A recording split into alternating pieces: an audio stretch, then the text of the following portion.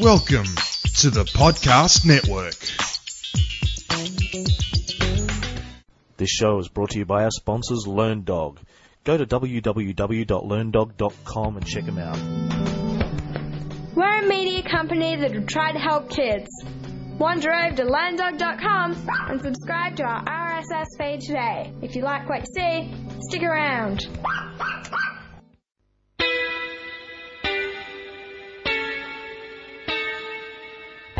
G'day, you're on the pod with Mick and Cam from the G'day World podcast. G'day world. G'day Mick. G'day Cam, how you doing, buddy? Good, mate. It's been a while since we've done a show, It hasn't it? has been. It's been a couple of weeks, but we've been busy. Well, it's currently Wednesday, the 2nd of March 2005 in Australia. But on the line we have Dan Bricklin. How are you, Dan? Doing fine. It's afternoon here on Tuesday. And tell the audience where here is, Dan. Here is Newton, Massachusetts, the garden city of Newton, Mass., which is right near Boston. And how cold is it over that way at the moment? Are you coming out of winter? Are you officially in spring yet? No. It's it's right around freezing. We got 12 inches of snow last night, so my back's killing me from shoveling.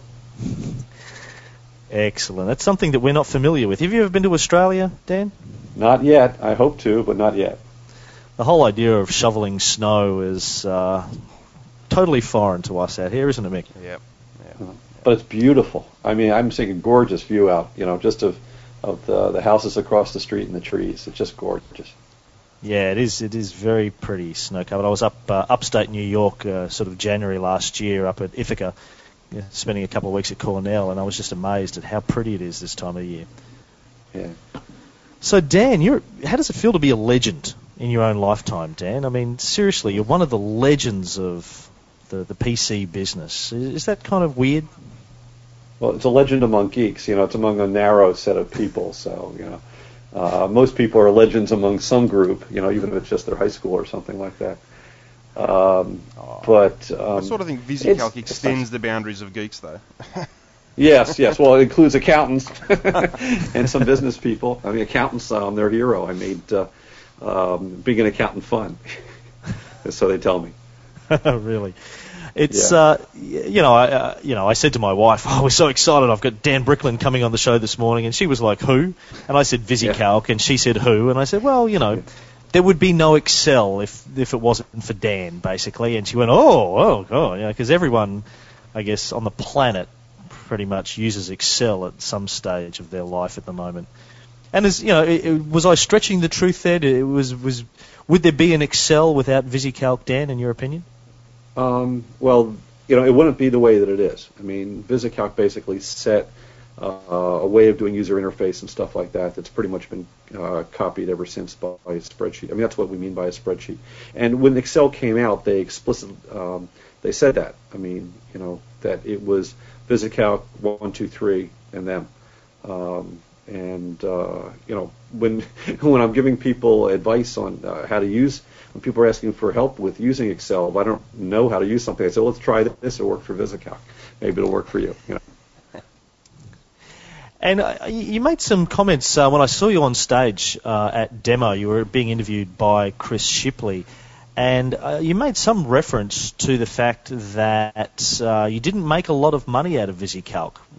Can you explain for those of us that aren't totally familiar with the history of VisiCalc, sort of how it came about and what happened to it in the end? Give us sort of the potted history. Yeah, well,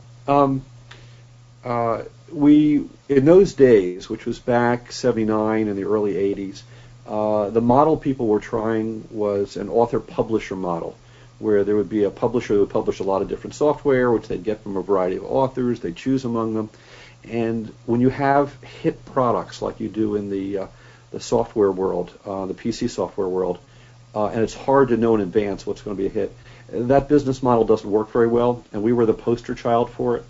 So we ended up having a lot of problems with our relationship with our publisher, and we ended up in a lawsuit, and both the companies ended up being sold off. We ended up being sold off to Lotus, which at that point was already a very successful company. and were friends of ours. But I didn't get much money. I mean, I got my back salary out of it.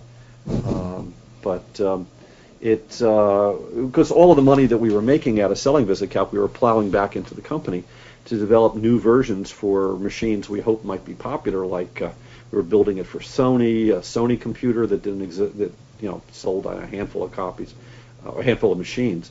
For the Commodore PET and the Atari 800 and the IBM PC, which did very well. Some DEC machines that did not do very well. And we were doing other products. So when the company was over, I was left with a salary and some money from selling the building we were in. But that was okay. I went off and did Dan Bricklin's demo program, and that was a little more successful. I sold that to Peter Norton and paid for my house and some other things. So tell us a bit about Dan Bricklin's demo program. That was around prototyping? Yes.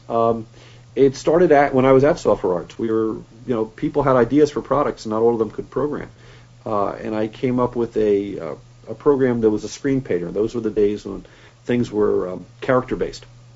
And it made it easy to draw what you wanted on the screen and draw lines and boxes and stuff using the line drawing characters, and then switch very smoothly and quickly from one screen to another, so much so that it looked like the program was working.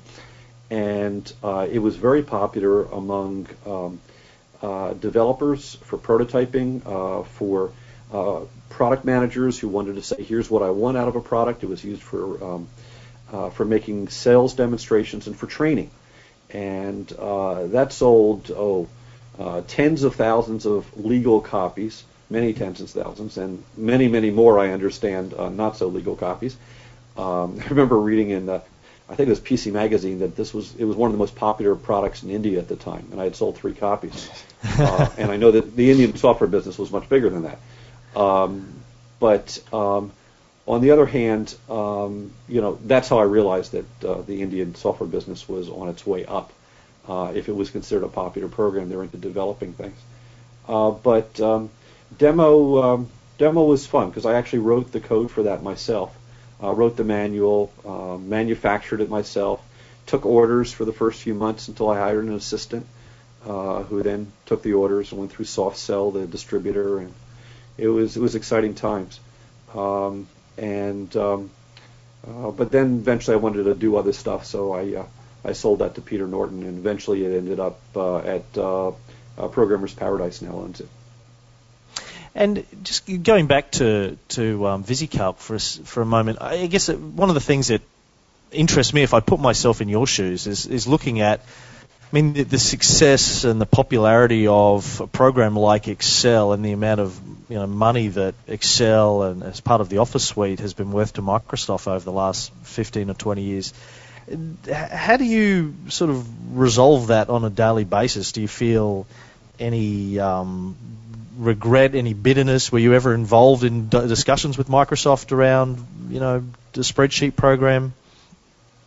Well, we couldn't patent things back in '79 when we came out with it. It was software patents were basically not allowed in the United States, and you could apply for them, but the chances of getting them were slim. That changed in '81, which was after it was too late to get a patent. We'd already released it for more than 18 months.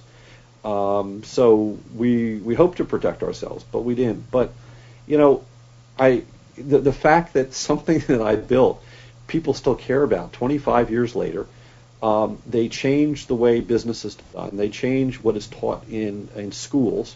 School children are taught how to use my tool. That's amazing. money can't buy that, So that's really cool. And it hasn't been that I've been starving. I've been the VisiCalc fame has kept me better off than I expected to be, but not one of those multimillionaires or billionaires like the others. You don't live in a castle like Kai Krause. No, not a castle. I live in an old Victorian house, but it's a nice Victorian house, and in today's world, that's fine. You're doing okay. Yeah, I'm doing okay. I still have to work, but it's It's fine from that viewpoint, and and I'm happy, and the rest of my life has been pretty good. My family life's been good and all. But as you say, I mean, that basically the spreadsheeting application that you helped develop has pretty much created a massive amount of wealth, not just for Microsoft, but for companies that use it daily, and the tens of millions of people, if not hundreds of millions of people around the world that use that on a daily basis, as you say, including school children all the way up. That must be an incredible sense of achievement, fulfillment for yourself. It's wonderful. For a software developer, well, that's what many of us, that's what we're looking for. We want our tools to be used.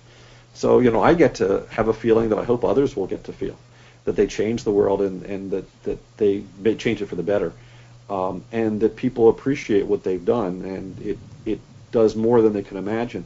But, think of, Berners-Lee, think of the people, who did Apache, think of the people who, did any of the stuff that makes up the internet or other tools, the people building some of the hardware we all use. There's just so many parts where you can get that feeling. Sure, but I mean, in the essence, I guess it's at the end of the day, it's a handful of people. It's a couple of hundred people probably who have been responsible for writing the software applications that have changed the world in the last 20, 30 years. It must be amazing. Maybe more than that.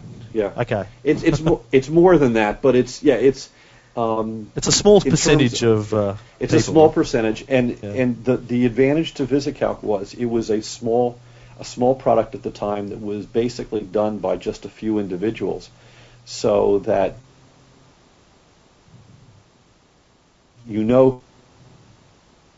every bit of the code between 3 or 4 of us of the first release that came out. So that makes it a lot easier to understand than something like the internet that had so many people who contributed to it in so many different ways. Yeah. And do you use Excel now, or do you still use something you've written yourself? Oh no, I use Excel, or Works, or whatever. It depends on what's on the machine that I've got. I use most recently I've been using Excel. I don't necessarily like everything about it because they did some things differently than I would have done them, or did do them. But they did many things the same, and some things they did much better than I ever would have imagined, and I'm very pleased with that. So it serves my needs. Are you following? And I'm very happy that I invented it when I need it. Not that I'm happy somebody invented it, because when it's there, it's like, thank God somebody built this. Exactly. Are you following closely with the open source variations that are starting to become a little bit more mature now? The Star Office 8 and Open Office, etc. No, I don't follow the spreadsheet world that closely. I mean, my connection with the spreadsheet world usually is when I'm an expert witness or something like that. When some lawyer needs somebody with some history to have clout in a lawsuit or something. But I don't follow it that much. I just assume spreadsheets are old enough, and what the basic needs of most people are simple enough that it wouldn't be surprising to have a good open source version. Yeah. So the other thing that I'm really interested in, I know when you were on stage at demo, you were using a tablet PC, and of course you have a long history with. I'm talking to you on a tablet PC right now. Excellent. Which model are you using? I have the original Toshiba. I haven't upgraded it. I still have that. It's on its second digitizer or second screen and second hard disk, but it's the same machine. Well, that makes this another. I have to pay for it myself, So. Let's be realistic here. This is another 3-tablet PC conversation. Then I think all of us are running the show on a tablet, which is interesting. But your pen usage goes back to 1990 with Slate?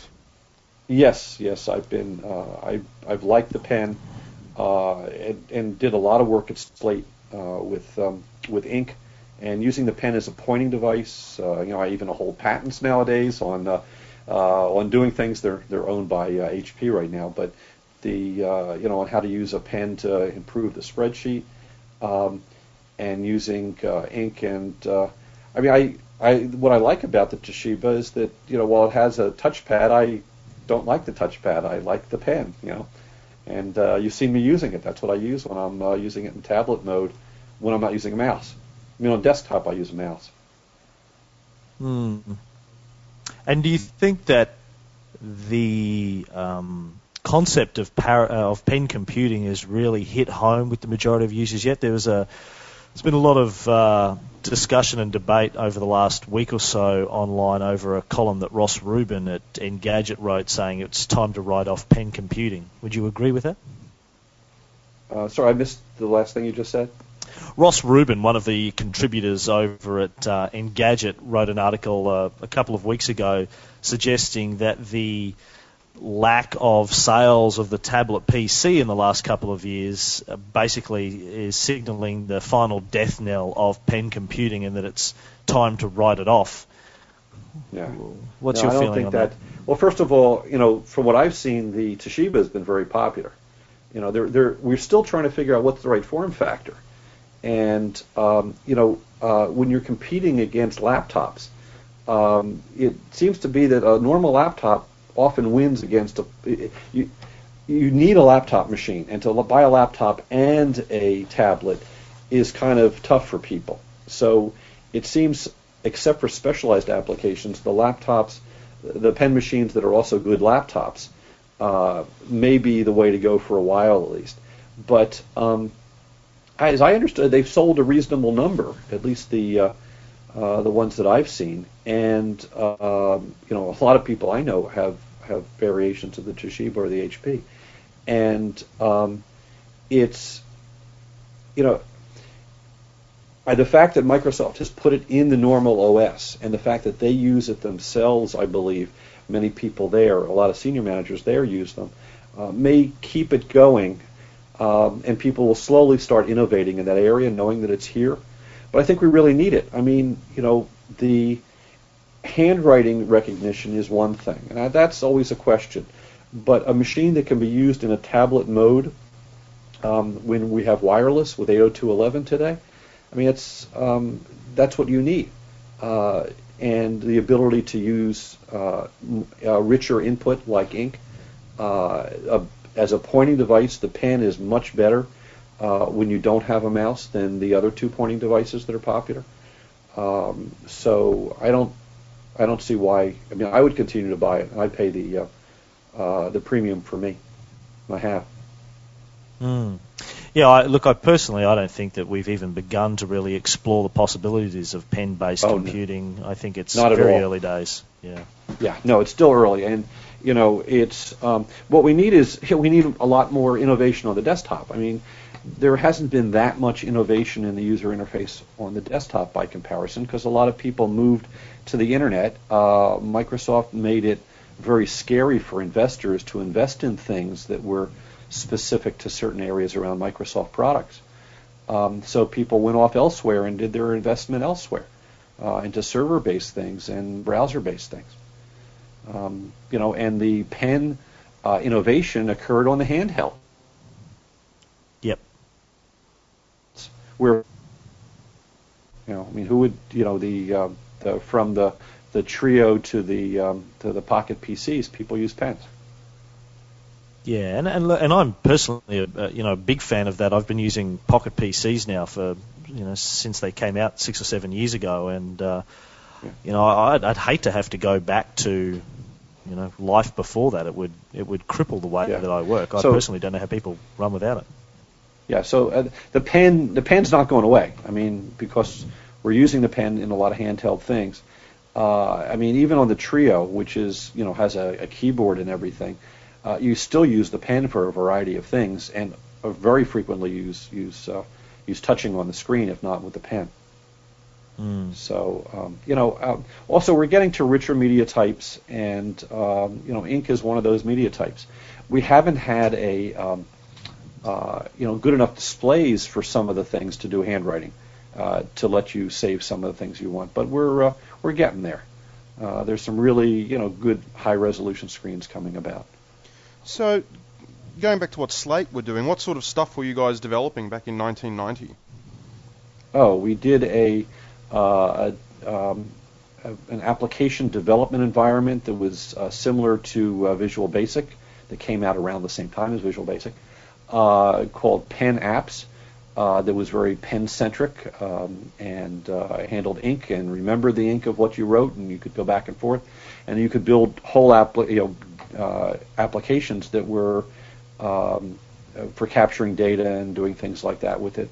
We had a spreadsheet called At Hand that I worked on with people, some of whom ended up working on Excel after that for Microsoft. That was a full spreadsheet with graphing and a programming language, etc. We developed a thing called Daytimer Pen Scheduler, which was a full personal scheduling application and note, like a daytimer, one of those date book things. That was ink-based. We had a reading application, was kind of like Acrobat. Those were some of the apps that we built at Slate, and of course there were other developers. One of the others, AHA, did an ink note-taking product that Microsoft has stripped down and provides as their journal application. If you go to my website, I write a lot about this, and I have links to some of the patents that people had got back in the old days, where people describe what they were doing, and it's amazing what they were doing back then. But the hardware back then, the digitizers only worked on black and white, and color sort of killed it off for a while. And the people at Go kept changing the hardware we were on, so as developers, we had to keep on rewriting our software, repurposing it, and rather than selling it and adding new features. So we had problems being able to come to market that were not specific to the how good the products were, but to things about the marketplace. Speaking of your website, I was reading it over the last couple of days, and you wrote a really interesting article last year about software that should last for 200 years.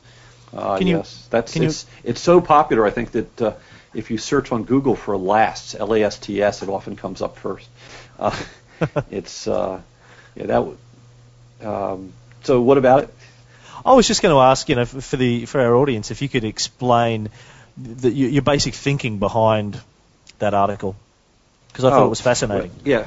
Well, I was listening to some stuff that the state of Massachusetts was doing in open standards and then open source, and they were talking about the challenges in a government where you have to have things that last for a long time, that the records you keep, like deeds and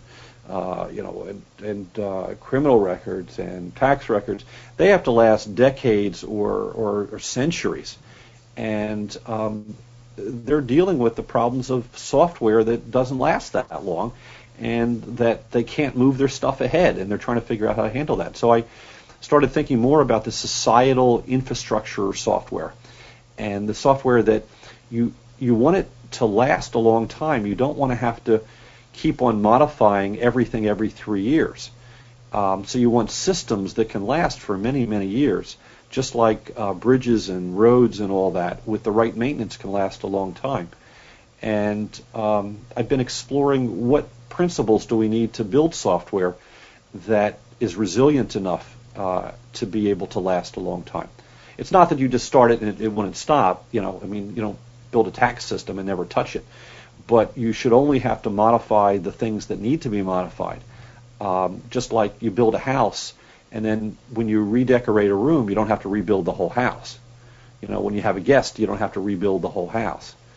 And you can just buy a new piece of furniture. You just stick the furniture in it. The same thing as building systems that can tolerate that. And I see that there are many things about the open source world that fit really well there. There are things that the open source world has certain attributes that work better for long-term support of software. I also did some looking at systems that had unforeseen things happen to them. So I looked at industrial accidents in industrial settings, and also some terrorism stuff, looking at the 9/11 Commission report at what happened when the planes hit here, and look at how the systems responded to it. And it's interesting to see what we can learn from it, and from civil engineering about what it takes to make resilient systems, and how you should build things so that they can tolerate unexpected things in the future.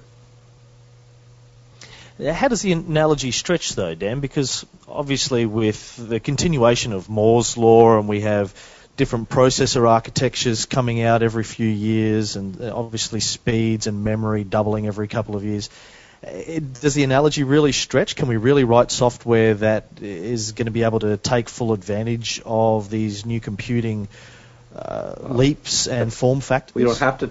That's the thing. We don't. First of all, you don't always have to take full advantage of it.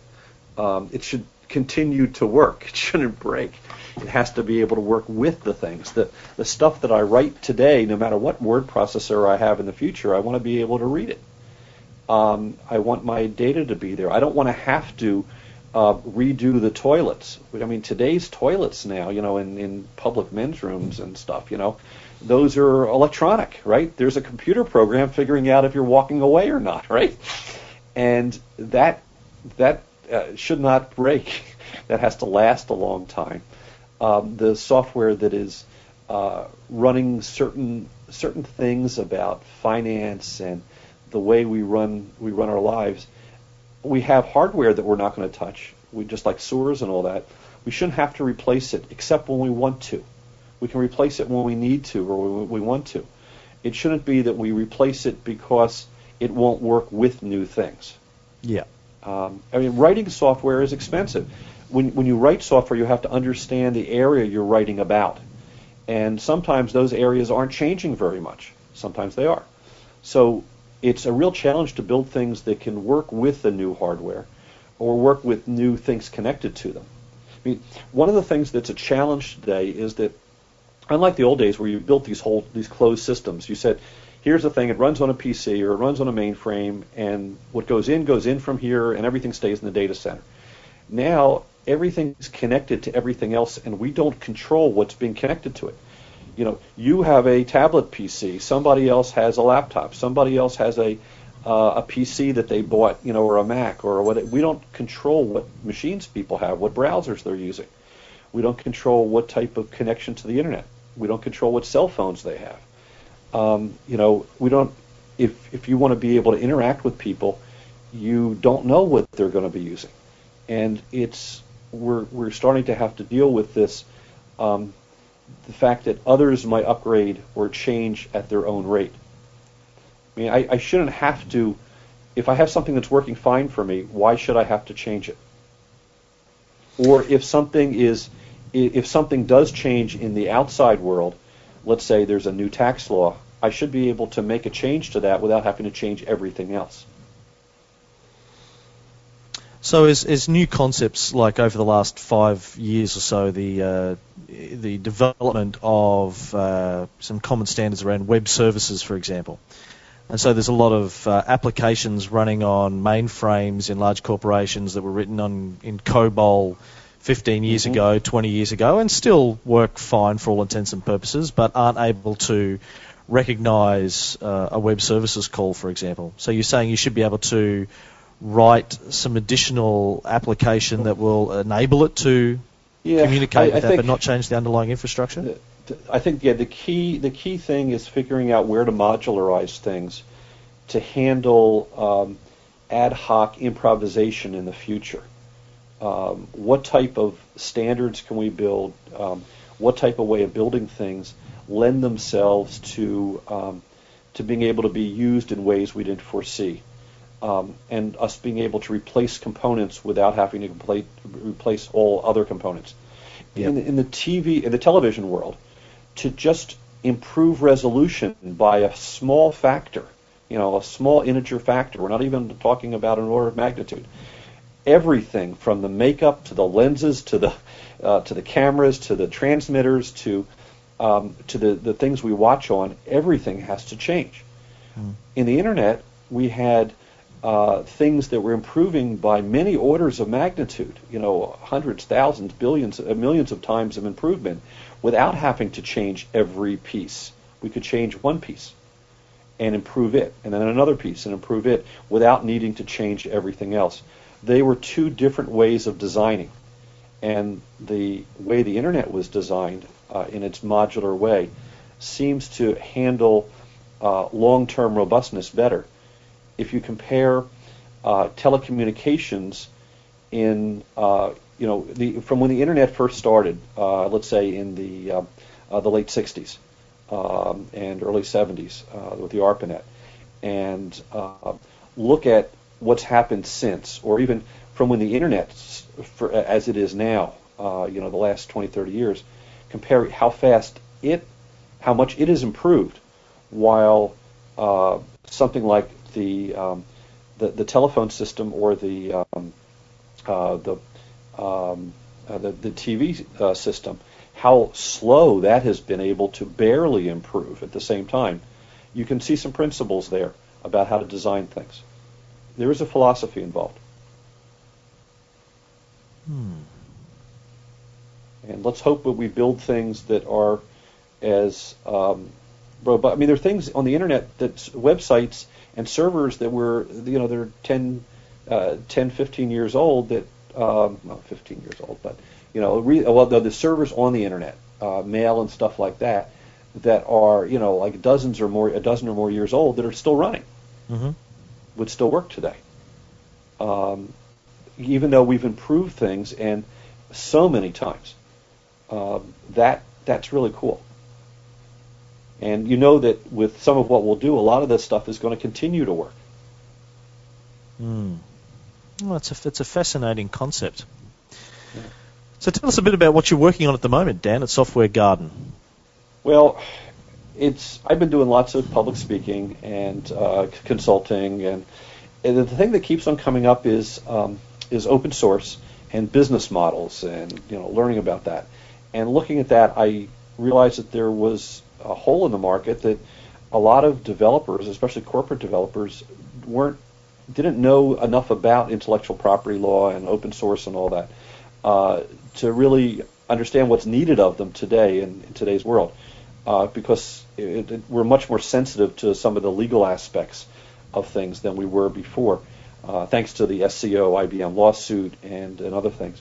And so I decided to do a training video and try my hand at that for training developers. It's a developer speaking to other developers, saying, here's something about, let me teach you a bit about copyright law, and let me teach you a bit about open source, some things that you may not have known, but make sure you understand it, and what you need to do, and why your lawyer is your friend and not your enemy, to help you do things. And I'm learning all about video. I got some professional help to set up in my office. So I just flip a few switches and the lights come on, and I put my makeup on, and it's amazing to have to remember to. Well, now I understand why. I look at look at that shiny forehead. I have to powder my head. My nose is shiny. I have to powder it. I didn't know any of this stuff. I'm learning about microphones and sound. It helped me with podcast stuff because I became much more sensitive to issues of sound and editing. I'm learning to become proficient at Final Cut Express on the Mac, which the pros tell me is sufficient. And hopefully by sometime in April, I'll have the tape out in distribution. I have an alpha version of it going out this week. And you're going to distribute it via CD or online? What's the model? Start with DVD. Standard. I mean, if I'm selling to, I want to be able to sell something, and I want people, to buy it. And the people who buy training material are used to buying it in a certain way and paying a certain amount through certain channels, for corporations and all. So I'm probably going to go through some of them for selling it directly myself, and if there's demand, then I'll use some of the standard middleman to sell it. Same way, I'm back to selling packaged stuff. That's what I like. I'm back to putting something in a box, putting a label around it, and selling it. It's something that I enjoy as a small business person.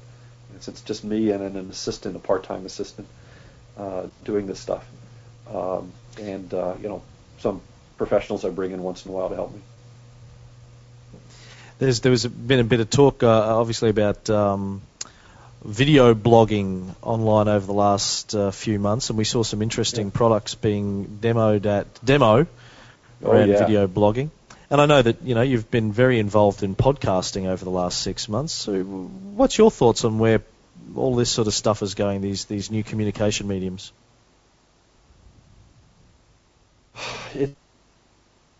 Whoa.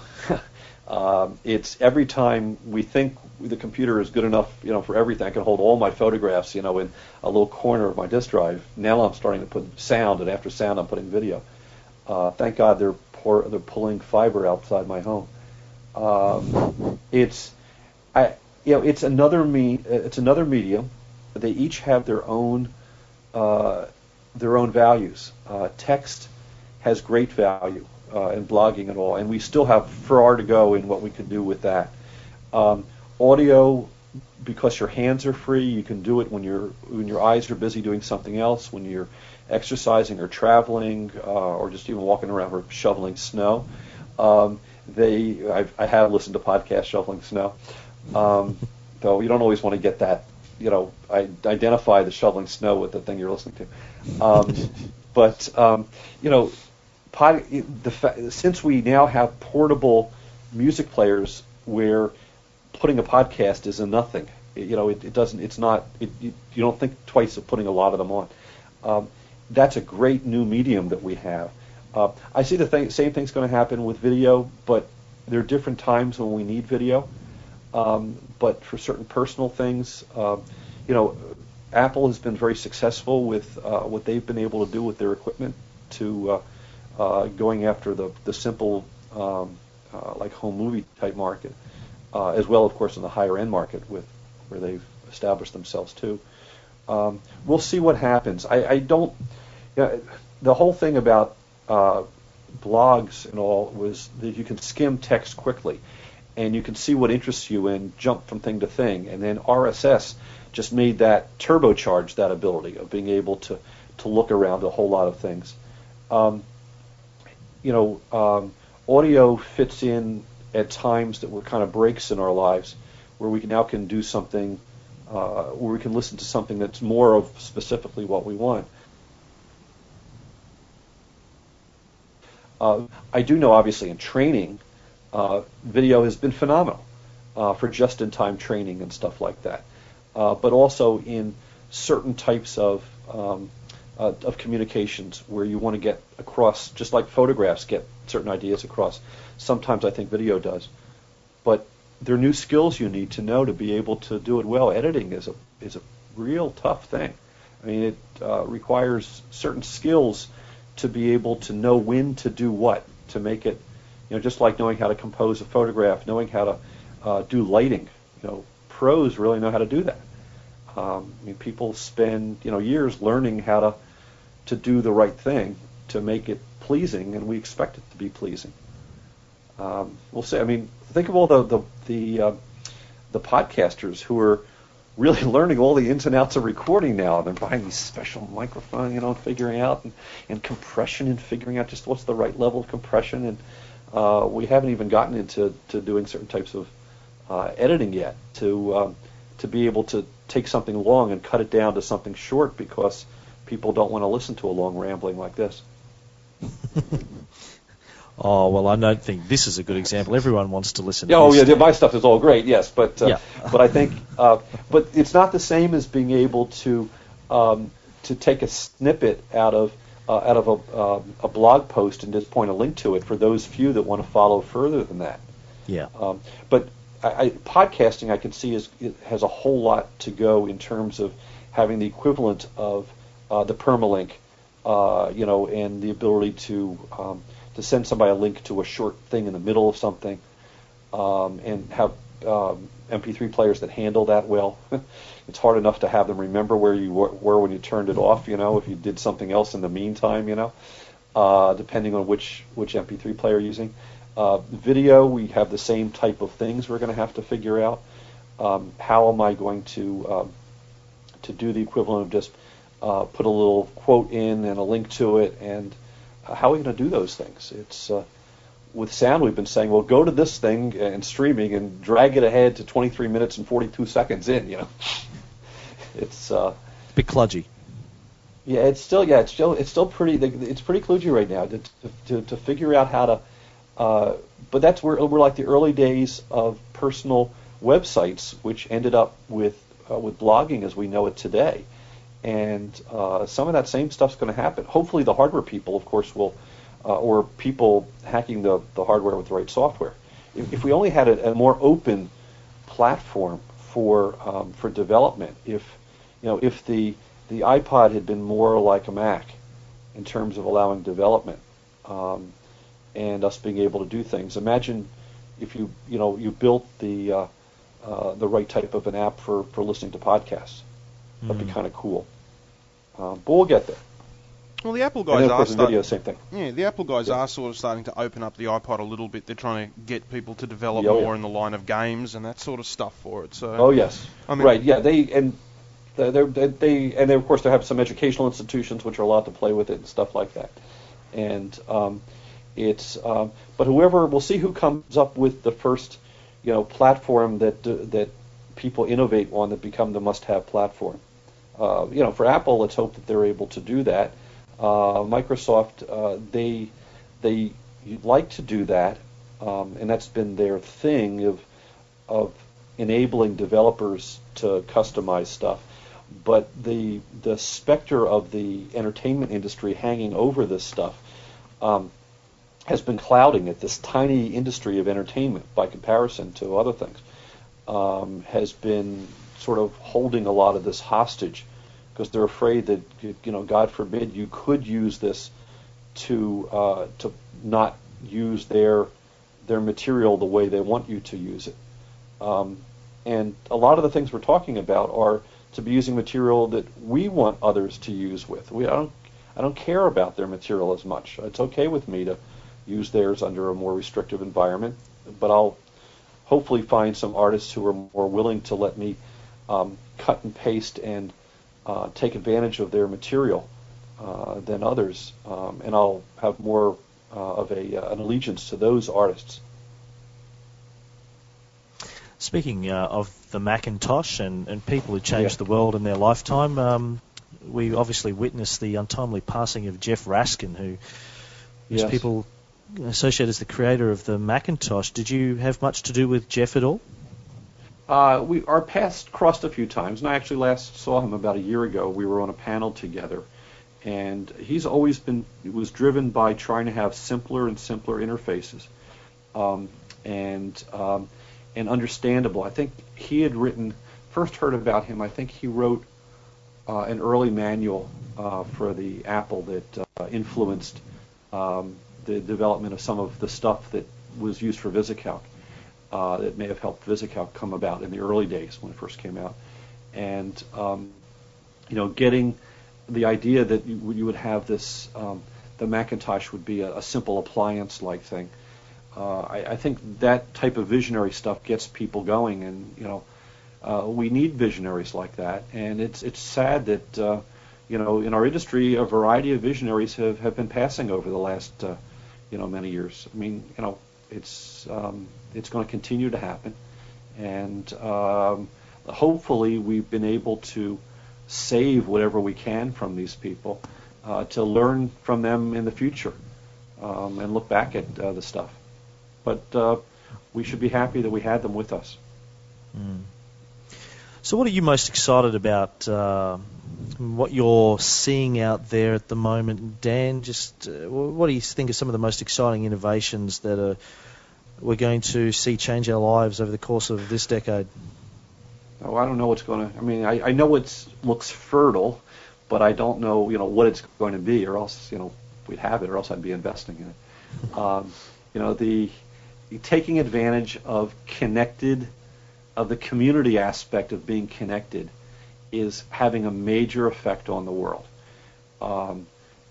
People don't go on vacation without, checking about the place they're going, and maybe even reading things written by others like them who were there recently, who have tips, and we read the stuff that's on Amazon, the reviews people have.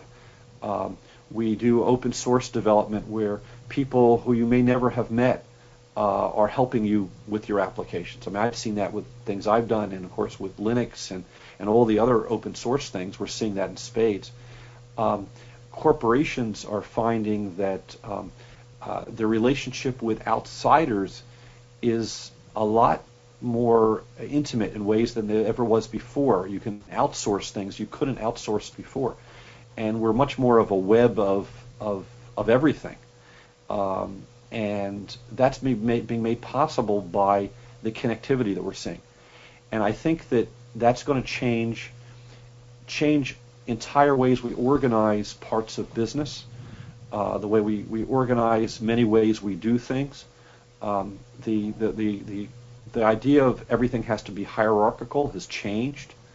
The hierarchies are ad hoc now, and we see it through the blogging world, but we're seeing it through even how commerce is done.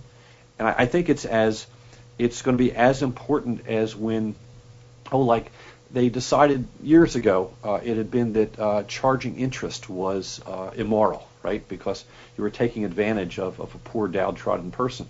But at some point they realized that merchants that borrowed money were actually taking advantage of the bank.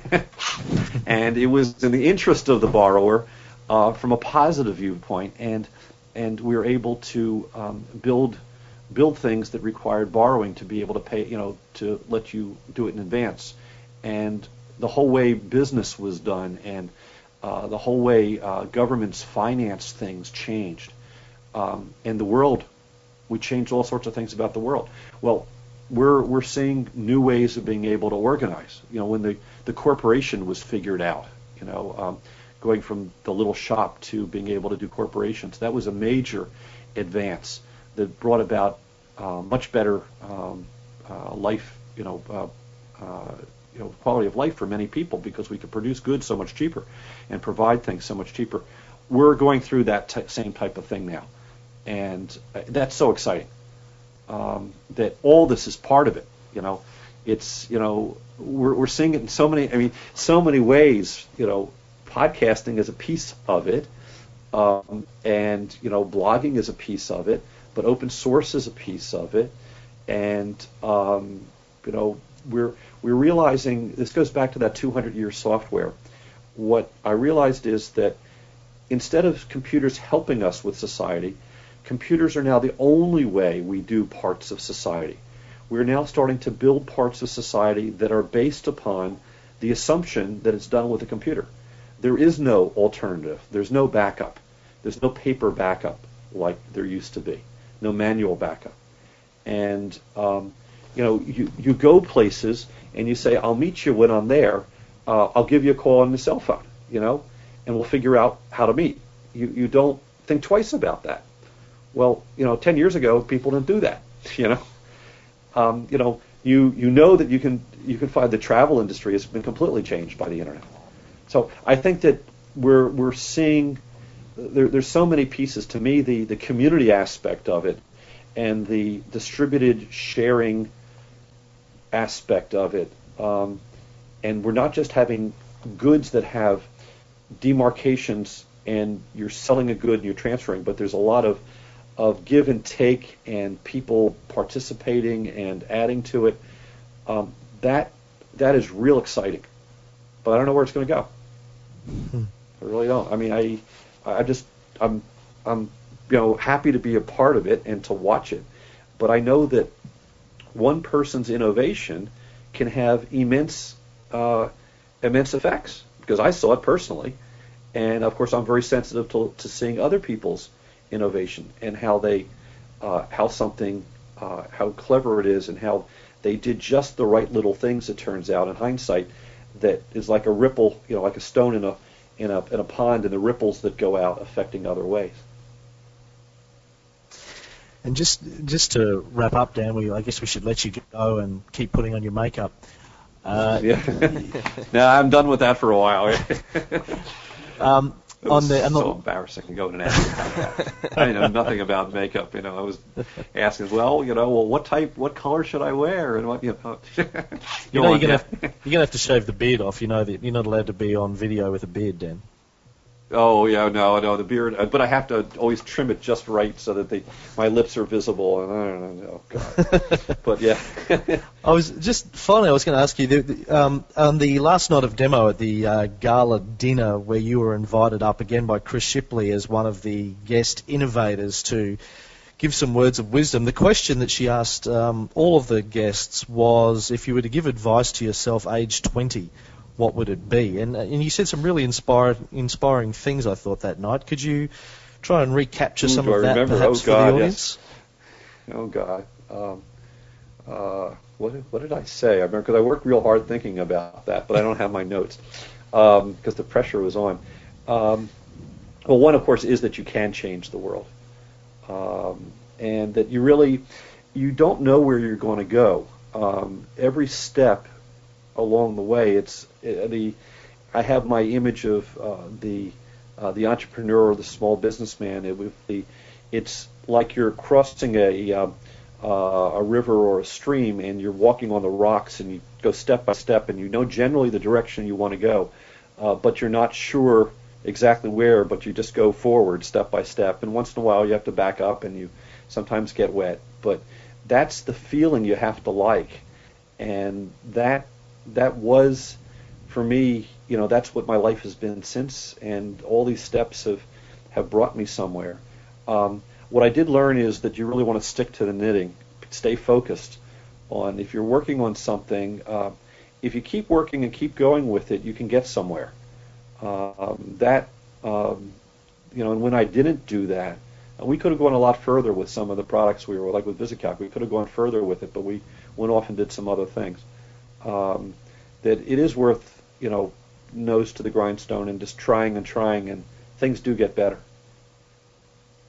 I think, and of course, there's realize that family and personal relationships are really where a lot of it's at, and that's what's been driving a lot of products now, because that's what people pay for. That's what people care about. They care more about, talking to their friends and relatives than they do about listening to that commercial stuff. You may really care about watching TV, but if it's the right call from the right person, you want that to come through, and you'll push stop. Yeah. Or turn it off, because that's more important. Even though it's supposed to be drivel. The pros always talk about how the stuff we put in our blogs, who would care about that stuff? Well, some people care, and they care a lot. It may only be 5 people, but they care a lot. And, my telephone conversation may be boring to you, but, it often isn't to the people that I'm talking to, because I'm telling them how much I care about them, but just by talking to them. And that means a lot to them. Mm. And vice versa. Great words of wisdom to wrap up the show, I think, Dan. On a heartwarming moment. Yeah. Need that with the snow out today, I'll tell you. Dan Bricklin, thank you very much for taking the time to chat to us. It's been an absolute pleasure meeting you at Demo and having you on the show today. A legend of the industry, somebody who has definitely changed the world at least once, if not several times in their lifetime. And I'm sure we'll probably change it a couple more times in the near future. Well, let's pray. Let's hope. Educating not people me. about I hope it's I hope one of your listeners will do it. I'm counting on it. Good on you, mate. Thanks very much. We really appreciate it. You have a great evening in snowy Massachusetts. No, thanks a lot. You too. Thanks, in the nice warm up there in the summer, right? Take care. Bye-bye. Thanks, Dan. Cheers.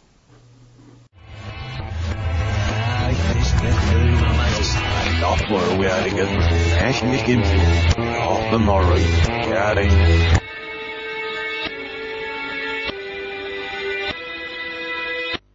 G'day world. G'day Mick. How are you, my buddy? G'day Cam. How This you doing, is mate? Jeremy Wright for the Podcast Network, and this is the Biz I'm Blog. looking for Claiborne. Do you G'day know everybody where... and welcome to the Gadget Show.